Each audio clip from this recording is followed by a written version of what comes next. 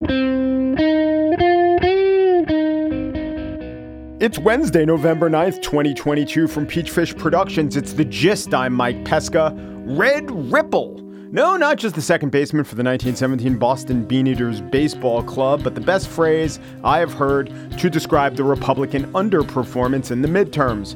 Underperformance, but still likely to take over the House. The New York Times estimates they'll have 223 seats to the Democrats' 211. But the Times did stop updating their model since, about 4 o'clock this morning. So we turn to the Gistometer. 222. I don't know. What do I know? I just know that the Republicans will most likely win. They definitely did worse than they had expected to. Question is why? To answer, let's go over what was factoring into the assumption that the red ripple would ripen. It wasn't just the polls, though polls did have Republicans with a lead on the generic ballot. I know, no one votes on a generic ballot, but the size of the Republican lead suggested a pickup of many more seats than the Republicans will get. Only, we should add, there were a couple of late-breaking versions of the generic ballot that showed that the Democrats had basically evened things up. A couple showed they pulled ahead. To that I say, But also we got to factor in history. We thought there'd be something more of a wave because in 22 midterm elections between 1934 and 2018, the president's party has averaged a loss of 28 House seats and 4 Senate seats. And then there's this. Look at who retired. Of the retiring House members, 22 were Democrats, 10 were Republicans. So even Democrats were acknowledging this is not a good atmosphere for us. We're out of here. Same thing went on in reverse in 2018, and it did augur well for the Democrats then, but not so fast. Republicans have underperformed what we call the fundamentals, the presidential approval rating and the economy. There are lots of reasons why. We'll get into a lot of them in the spiel and much more in depth on tomorrow morning's Not Even Mad. But I do want to caution any giddy gist listeners who are quite happy that the Democrats did well. I think about the phrase political hobbyism, how much of our reaction is viewed as politics as sport and how much as politics as power. I remember in 2018, there was a debate. Was it a blue lap pool or was it a blue wave? No, hell, it was a blue tsunami. It seemed at first like maybe meh, but it turned out to be mwahaha. And I remember the guys on Pod Save America being very vocal early. This was a wave. We did it. And I remember assessing all the information and going on The Gist the next day and saying, yeah, this really was a wave. Call it a wave, people. But do you remember all the freedom, liberty, legislation, life-changing events between 2018 and 2020? No, because it was still the last of the Trump years. And the Senate, with a very nice map, was still held by the Republicans. So it gave partisans a shot of adrenaline, but it didn't give them, the Democratic partisans, tangible power. In the 2020 election, which featured a Democratic underperformance in the House, was said to be a sign of strength for Republicans. Republicans were pretty happy. They crowed, but for Trump, maybe we would have taken the House. But you didn't. And as a result, Democrats got to convene the January 6th Commission and pass the stimulus and pass infrastructure, etc. So in 2020, the Democrats didn't meet expectations, but won the House. This year, it looks like the Democrats exceeded expectations, but probably won't hold the House. It's better to hold the House. But if you're the minority, it is better to be a more sizable minority, a surprisingly more sizable minority than was expected. On the show today, some results we've been talking about for some time, and some you may not have even known about. That is in the spiel. But first, a very appropriate interview on a raucous political day. Amanda Ripley is the author of High Conflict, a book that looks at warring parties and the psychology that perpetuates the conflict. She follows in the book Chicago gang members, Colombian rebels, and a former mediator who got himself embroiled in a California city governance conflict. More town than city. I couldn't help but apply her lessons to our politics and my life, so I am happy, very happy. I've been meaning to do this for a while. I'm happy to bring her insight to you. Amanda Ripley, author of High Conflict, Why We Get Trapped and How We Get Out.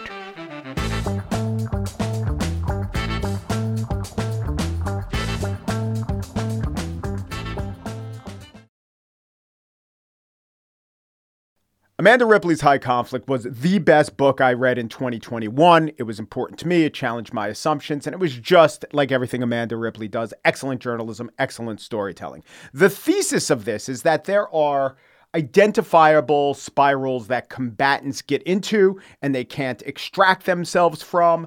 And then like the Twister from Wizard of Oz, it carries everyone away, even though the dynamics that each side is contributing to the energy that fuels the very vortex. But you don't recognize it when you're in there floating around with Toto. And not just because I like the book, but because she is writing, maybe without meaning to, exactly about this political moment, I wanted to have Amanda Ripley on. Amanda, welcome to The Gist. Thank you, Mike. It's good to be here with you. So what I see you doing is speaking disquieting truths even to our side. Now, everyone listening can say, oh, by our side, he means my side. Sure, let's stipulate that for the sake of understanding the thesis I'm putting down. You're speaking disquieting truths to even us, the side of the righteous, the side who wants to protect democracy, the side of rightness in the grand social battle we find ourselves in or thrust upon us. But we might not always understand it if we're in the middle of it, that you are actually giving us advice about what we're doing to contribute to this moment. Do you see yourself as slyly doing that? That is my hope, right? Ideally. And sometimes it's funny to me that, people will read the book and say, do you think this applies to politics? And I'm like, good God, that is the only reason I wrote it. So I don't know if I came at it too obliquely, but yeah, I'm trying not to hit you over the head with it because I don't think that works, number one. And number two, this is complicated. I don't have all the answers. I just do think that for me, looking at other intractable conflicts, whether they're gang conflicts or civil war in Colombia or, ugly divorces, was super helpful to understanding our political conflict, just because it is really hard, like you said, when you're right up in it. Right. And so I think there are 3 levels to understanding and appreciating your book. Maybe there's 4 and I only got to 3. But one is to realize, it's more than just 2 people bickering. There's a real dynamic and a self-propelling dynamic there. Oh, that's interesting from a psychological level. 2 is to identify people who you don't agree with or can't really put yourself in the place of and say, oh, so it applies to FARC rebels. Oh, so it applies to gang leaders. That's really interesting how you can apply these kind of deeper psychological dynamics to real world situations. But the third is, and now apply it to ourselves. So again, I don't know if you were thinking of it like this or people who read the book came to it and came away with those conclusions, but was that part of your construction? Yes, I mean, absolutely. Because my whole thing is, this is the 3rd book I've written. They're all the same formula. It's for some reason taken me until now to realize this, but basically I run up against a really wicked problem that no matter how much reporting I do for my regular journalism, I just can't seem to get my head around. And so my whole trick is to go find people who've been through it, who've been through the woods and out to the other side. And, whether that's people who survived disasters or people who have gone to public high school in other countries, which is my 2nd book, or this one, which is like, what happens when you get trapped in really toxic, dysfunctional, what they call malignant conflict? That is an actual phrase in the research. And how, in God's name, do you get out? How do you get to a healthier kind of conflict? So you don't surrender, you don't give up, you don't change your mind, but you get to a place where the conflict is actually useful and you can sleep at night and you aren't making a ton of mistakes. And so finding those people gives me a lot of hope. So that was the explicit goal, which is like, what did you do first, second, third, and can we apply that here?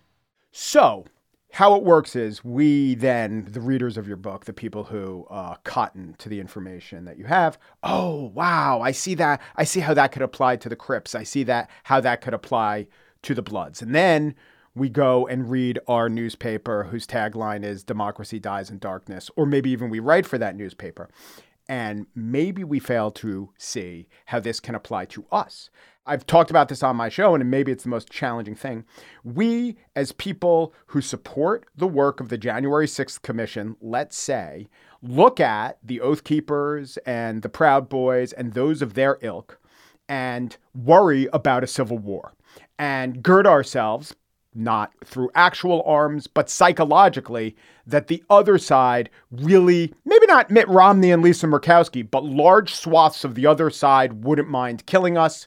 we have a reaction to that, and that perpetuates high conflict? Or do you think I'm being unfair because as a journalist who covers these issues, you have to stand steadfast against some of these radical elements, and they really are dangerous, and democracy really does die in darkness?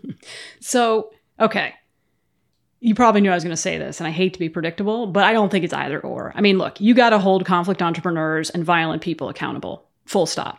And getting righteous about it, having this sense that your group is morally superior, getting more and more segregated from one another, making huge mistakes about each other, those things are not helpful, right? So I don't know that the Washington Post tagline and January 6th committee are equivalent, right? I mean, I do think you have to do both. And this is hard, right? It's hard for me to kind of hold it all in my head at once.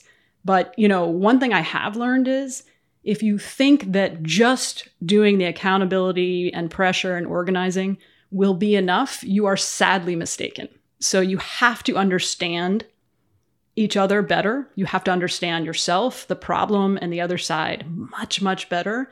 And you have to try constantly to avoid the very seductive magnetic pull of high conflict. Because if you don't, it's not like it's because it's the morally right thing that I'm making. I mean, that is true, but I'm not making that argument. Because if you don't, you will begin to harm the thing you went into the fight to protect. I mean, I've seen this so many times, whether it's an environmental activist or a politician or a guerrilla fighter. It's always the same in high conflict. Eventually, you start to mimic the behavior of your opponents. You start to make so many mistakes that you miss huge opportunities, and you start to harm the thing you went into the fight to protect, whether it's your kids or, your country.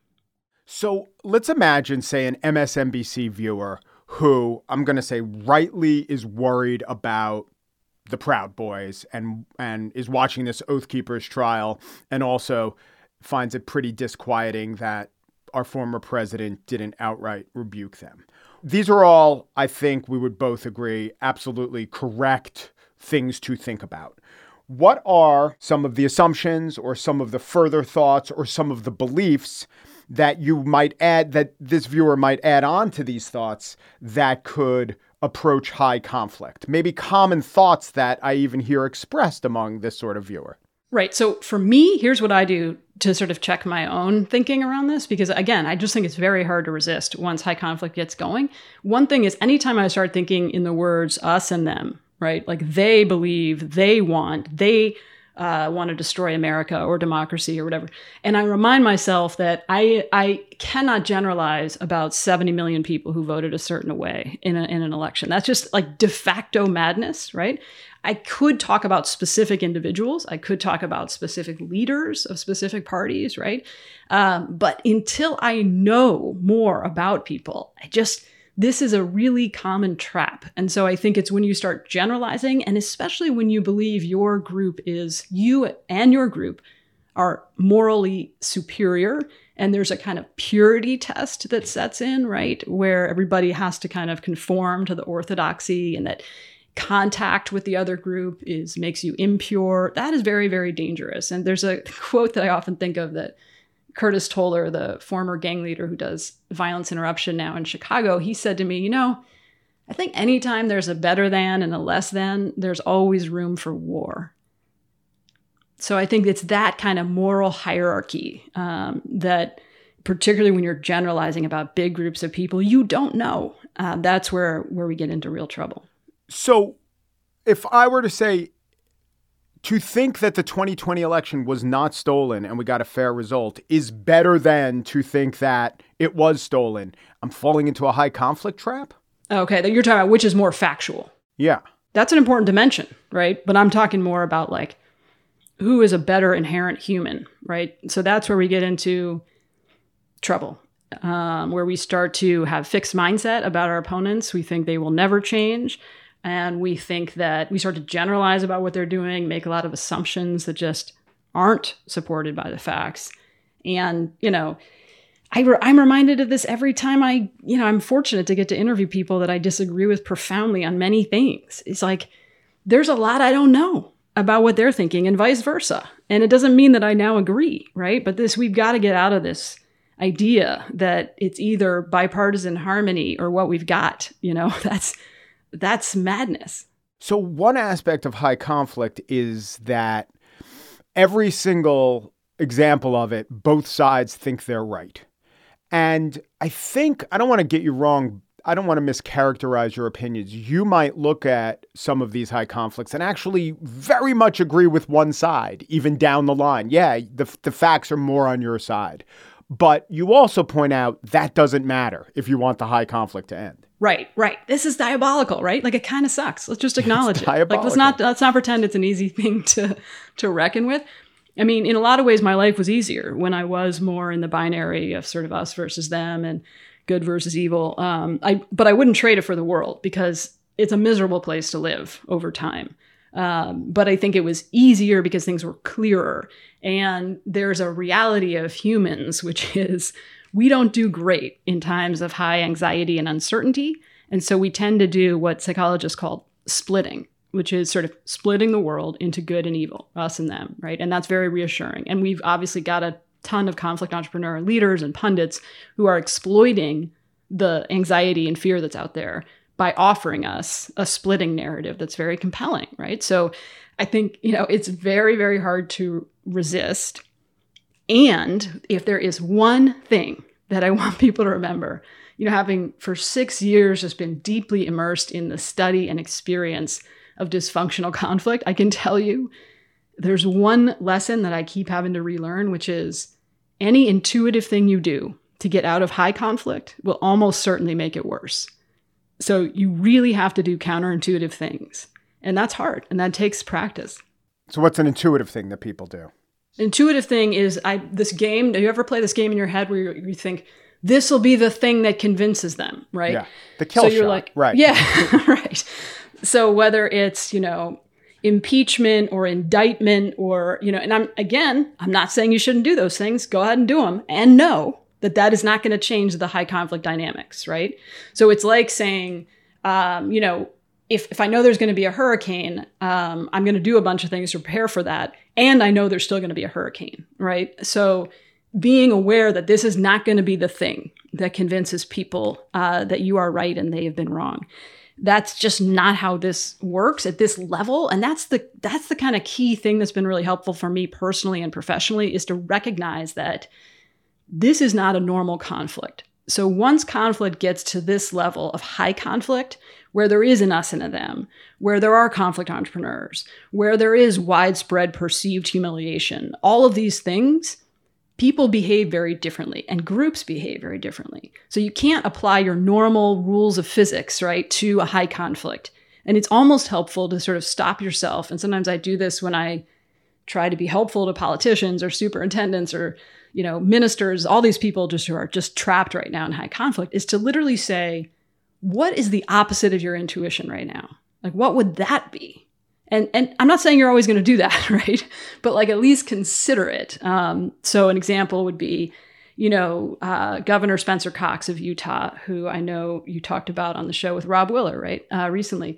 So he came on How To, and we talked about how he did that ad with his opponent and why and what happened afterward. And he's always trying to resist the forces of high conflict. And one of the things that he struggles with increasingly, right, is Twitter, right? So that's gotten harder and harder, he said, to resist. But, then he had people protesting at his house during the pandemic, which was really hard when your kids are there and you just feel threatened and angry. And so, his intuition, which would be my intuition, is to get angry and defensive.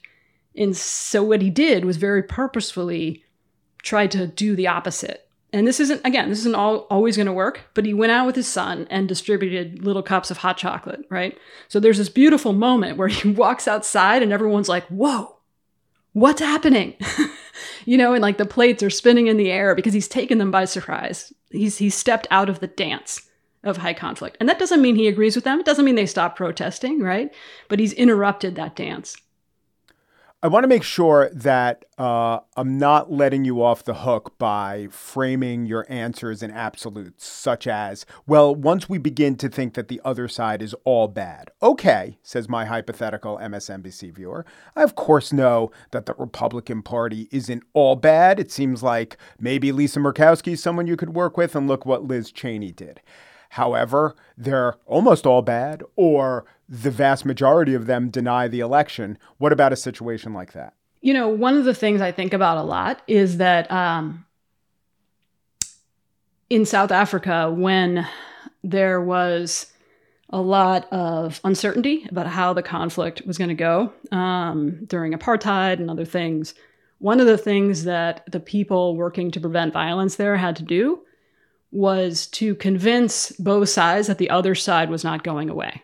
You know, the white people were not going to pack it up and go back to Europe. You know, the black people were not going to, you know, migrate to another country. It's just, we are stuck with each other. And one of the hard things about high conflict is you just don't want to accept that. And William Ury, who does... and also to interrupt, I guess one of the myths about the American political system is, well, we could just beat them all in the elections. We'll get our way then, and that'll never happen. Right. I mean, how many times do we have to watch this kind of yo-yoing back and forth before we realize we are stuck with each other, ladies and gentlemen, like it or not. And I know you don't, most of you. This is it. And so William Ury, who's a negotiator who works on really violent conflicts all over the world, he has this nice quote where he says, you know, there's no winning this marriage. You know, we are stuck with each other. We can get divorced, but we have kids together, right? So I think there's a lot of nice analogies that are helpful, at least to me, between high conflict politics and high conflict divorce. And the reality is, if you got kids together, you're going to have to deal with each other. And so we have got to find ways to deal with each other as humans with some baseline level of decency, where things are going to get worse and worse for all of us, and especially for our kids. And tomorrow, we continue the conversation with Amanda Ripley, author of High Conflict, Why We Get Trapped and How We Get Out. We will talk about how to fight back against kind of crazy people, and also the idea of a burgeoning civil war in America. How much credence, fear, attention, and vigilance should we give that notion? That is tomorrow on The Gist.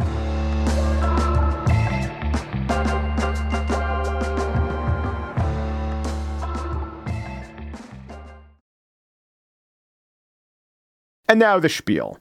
Of the 19 and a half hours of election coverage I watched last night, this morning, and also as I slept, there are a couple of clips, a couple of moments that get at the question, what just happened? They're backed by polls and exit surveys, but I think they illuminate what is the dawning narrative. And by the way, the narrative might well be the actual explanation. The two sometimes correlate. First, I bring you Mark Thiessen, Washington Post columnist and former chief speechwriter for President George W. Bush, speaking on Fox.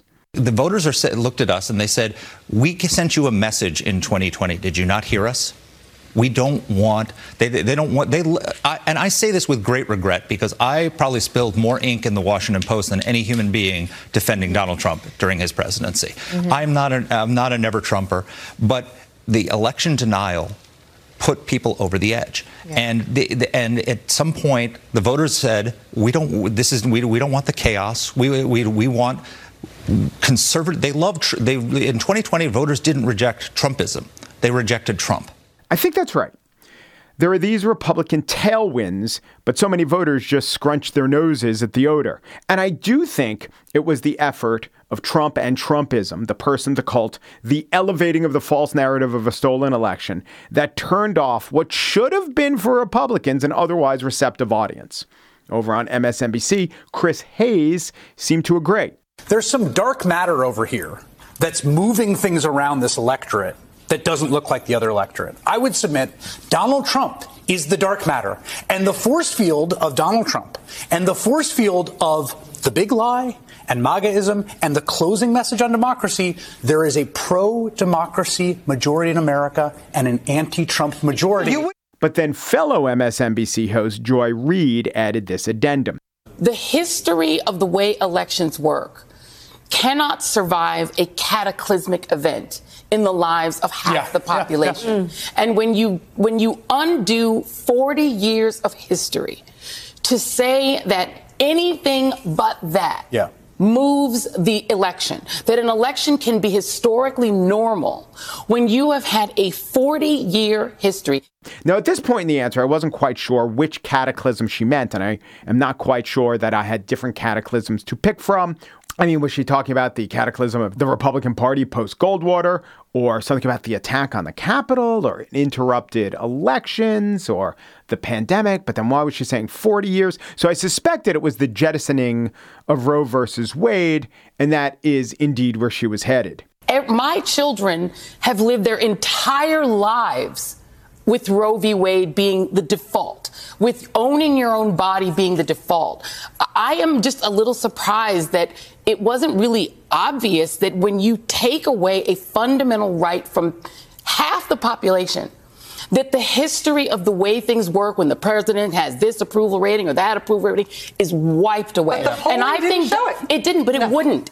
Rachel Maddow was right in that regard. The polls were picking up that abortion was an issue, second or third most important, but far behind inflation. Only there was one exit poll I saw that told us something different about how important inflation was to people.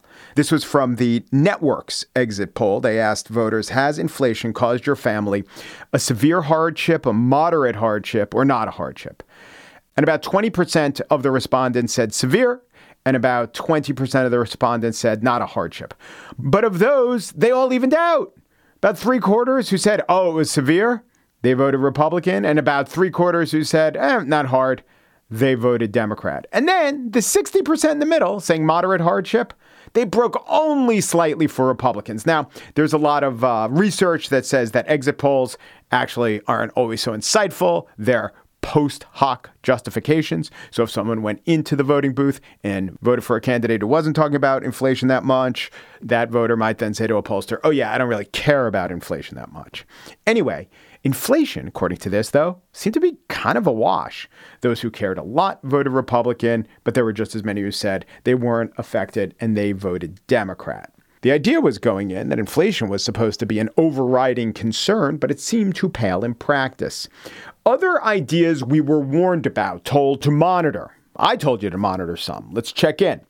Last week, I talked about the election deniers who might get their hands on the levers of election. Not a good night for most. I talked about Michigan election denier, Secretary of State candidate Christina Cameron.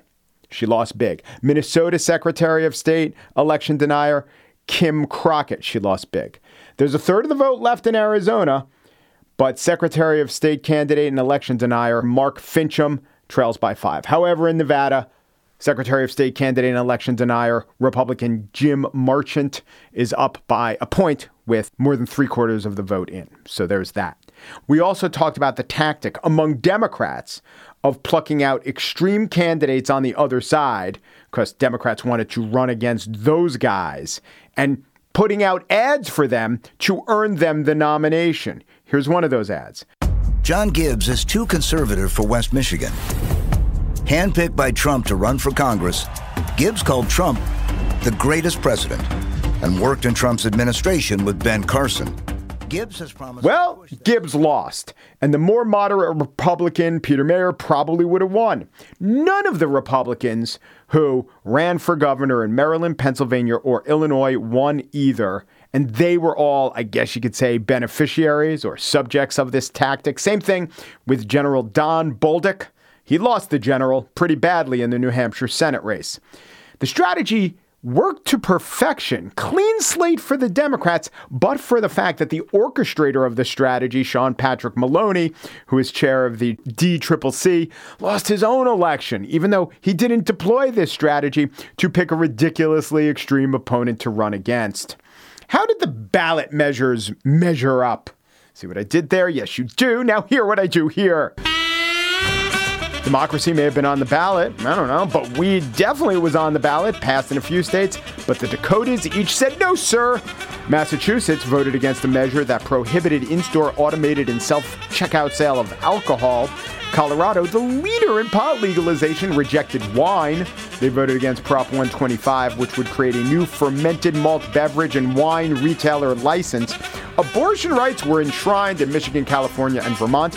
and not unenshrined in Kentucky and Montana, meaning that abortion rights, that side won everywhere. There were 2 states where the houses of the state legislature were controlled by different parties. Virginia's one of those states. They vote in odd years. Minnesota was the other until yesterday. This morning, Democrats are claiming victory in both the House and the Senate, meaning that they'll control the state legislature when it's back in session. Slavery is still being stamped out. Okay, you know what? Let's kill the yakety sax for the slavery part. Okay.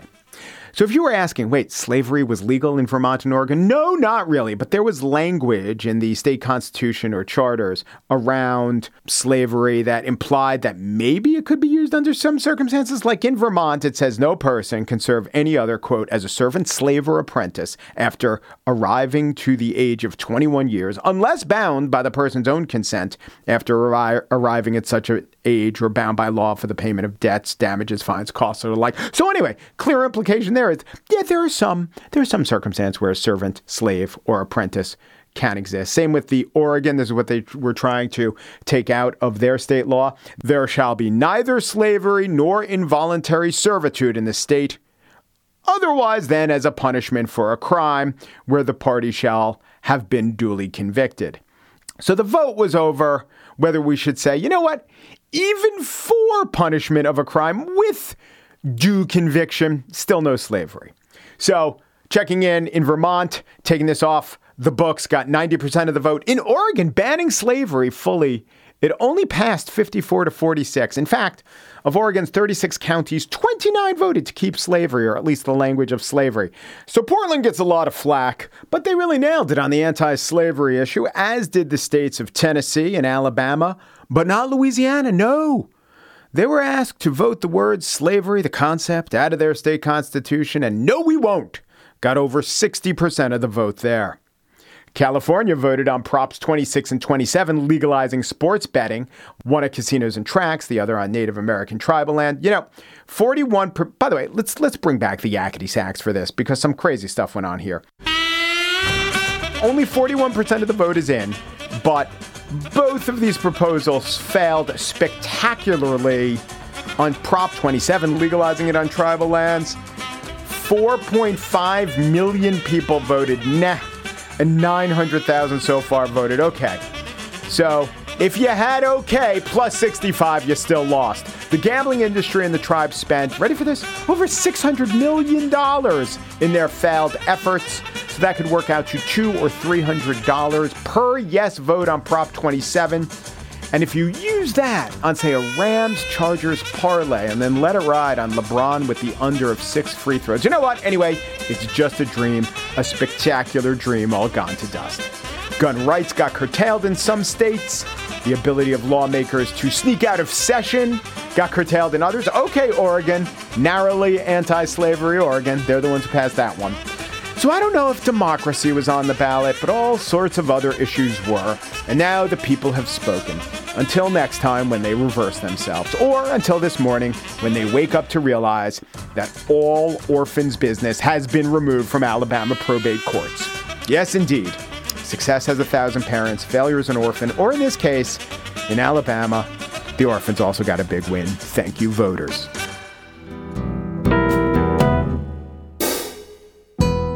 And that's it for today's show. Corey War is the producer of The Gist, and Joel Patterson is the senior producer of the show and of Not Even Mad, which will be posting tomorrow morning. Michelle Pesca, also dual-hatted COO of Peachfish Productions and Peachfish Projects. We could get into the organizational charts. I don't think that's a good use of anyone's time, right? Especially since you put in all that effort researching Prop 27, gambling on tribal lands. The Gist is presented in collaboration with Libsyn's AdvertiseCast. For advertising inquiries, go to advertisecast.com/thegist. Peru, G Peru, do Peru, and thanks for listening.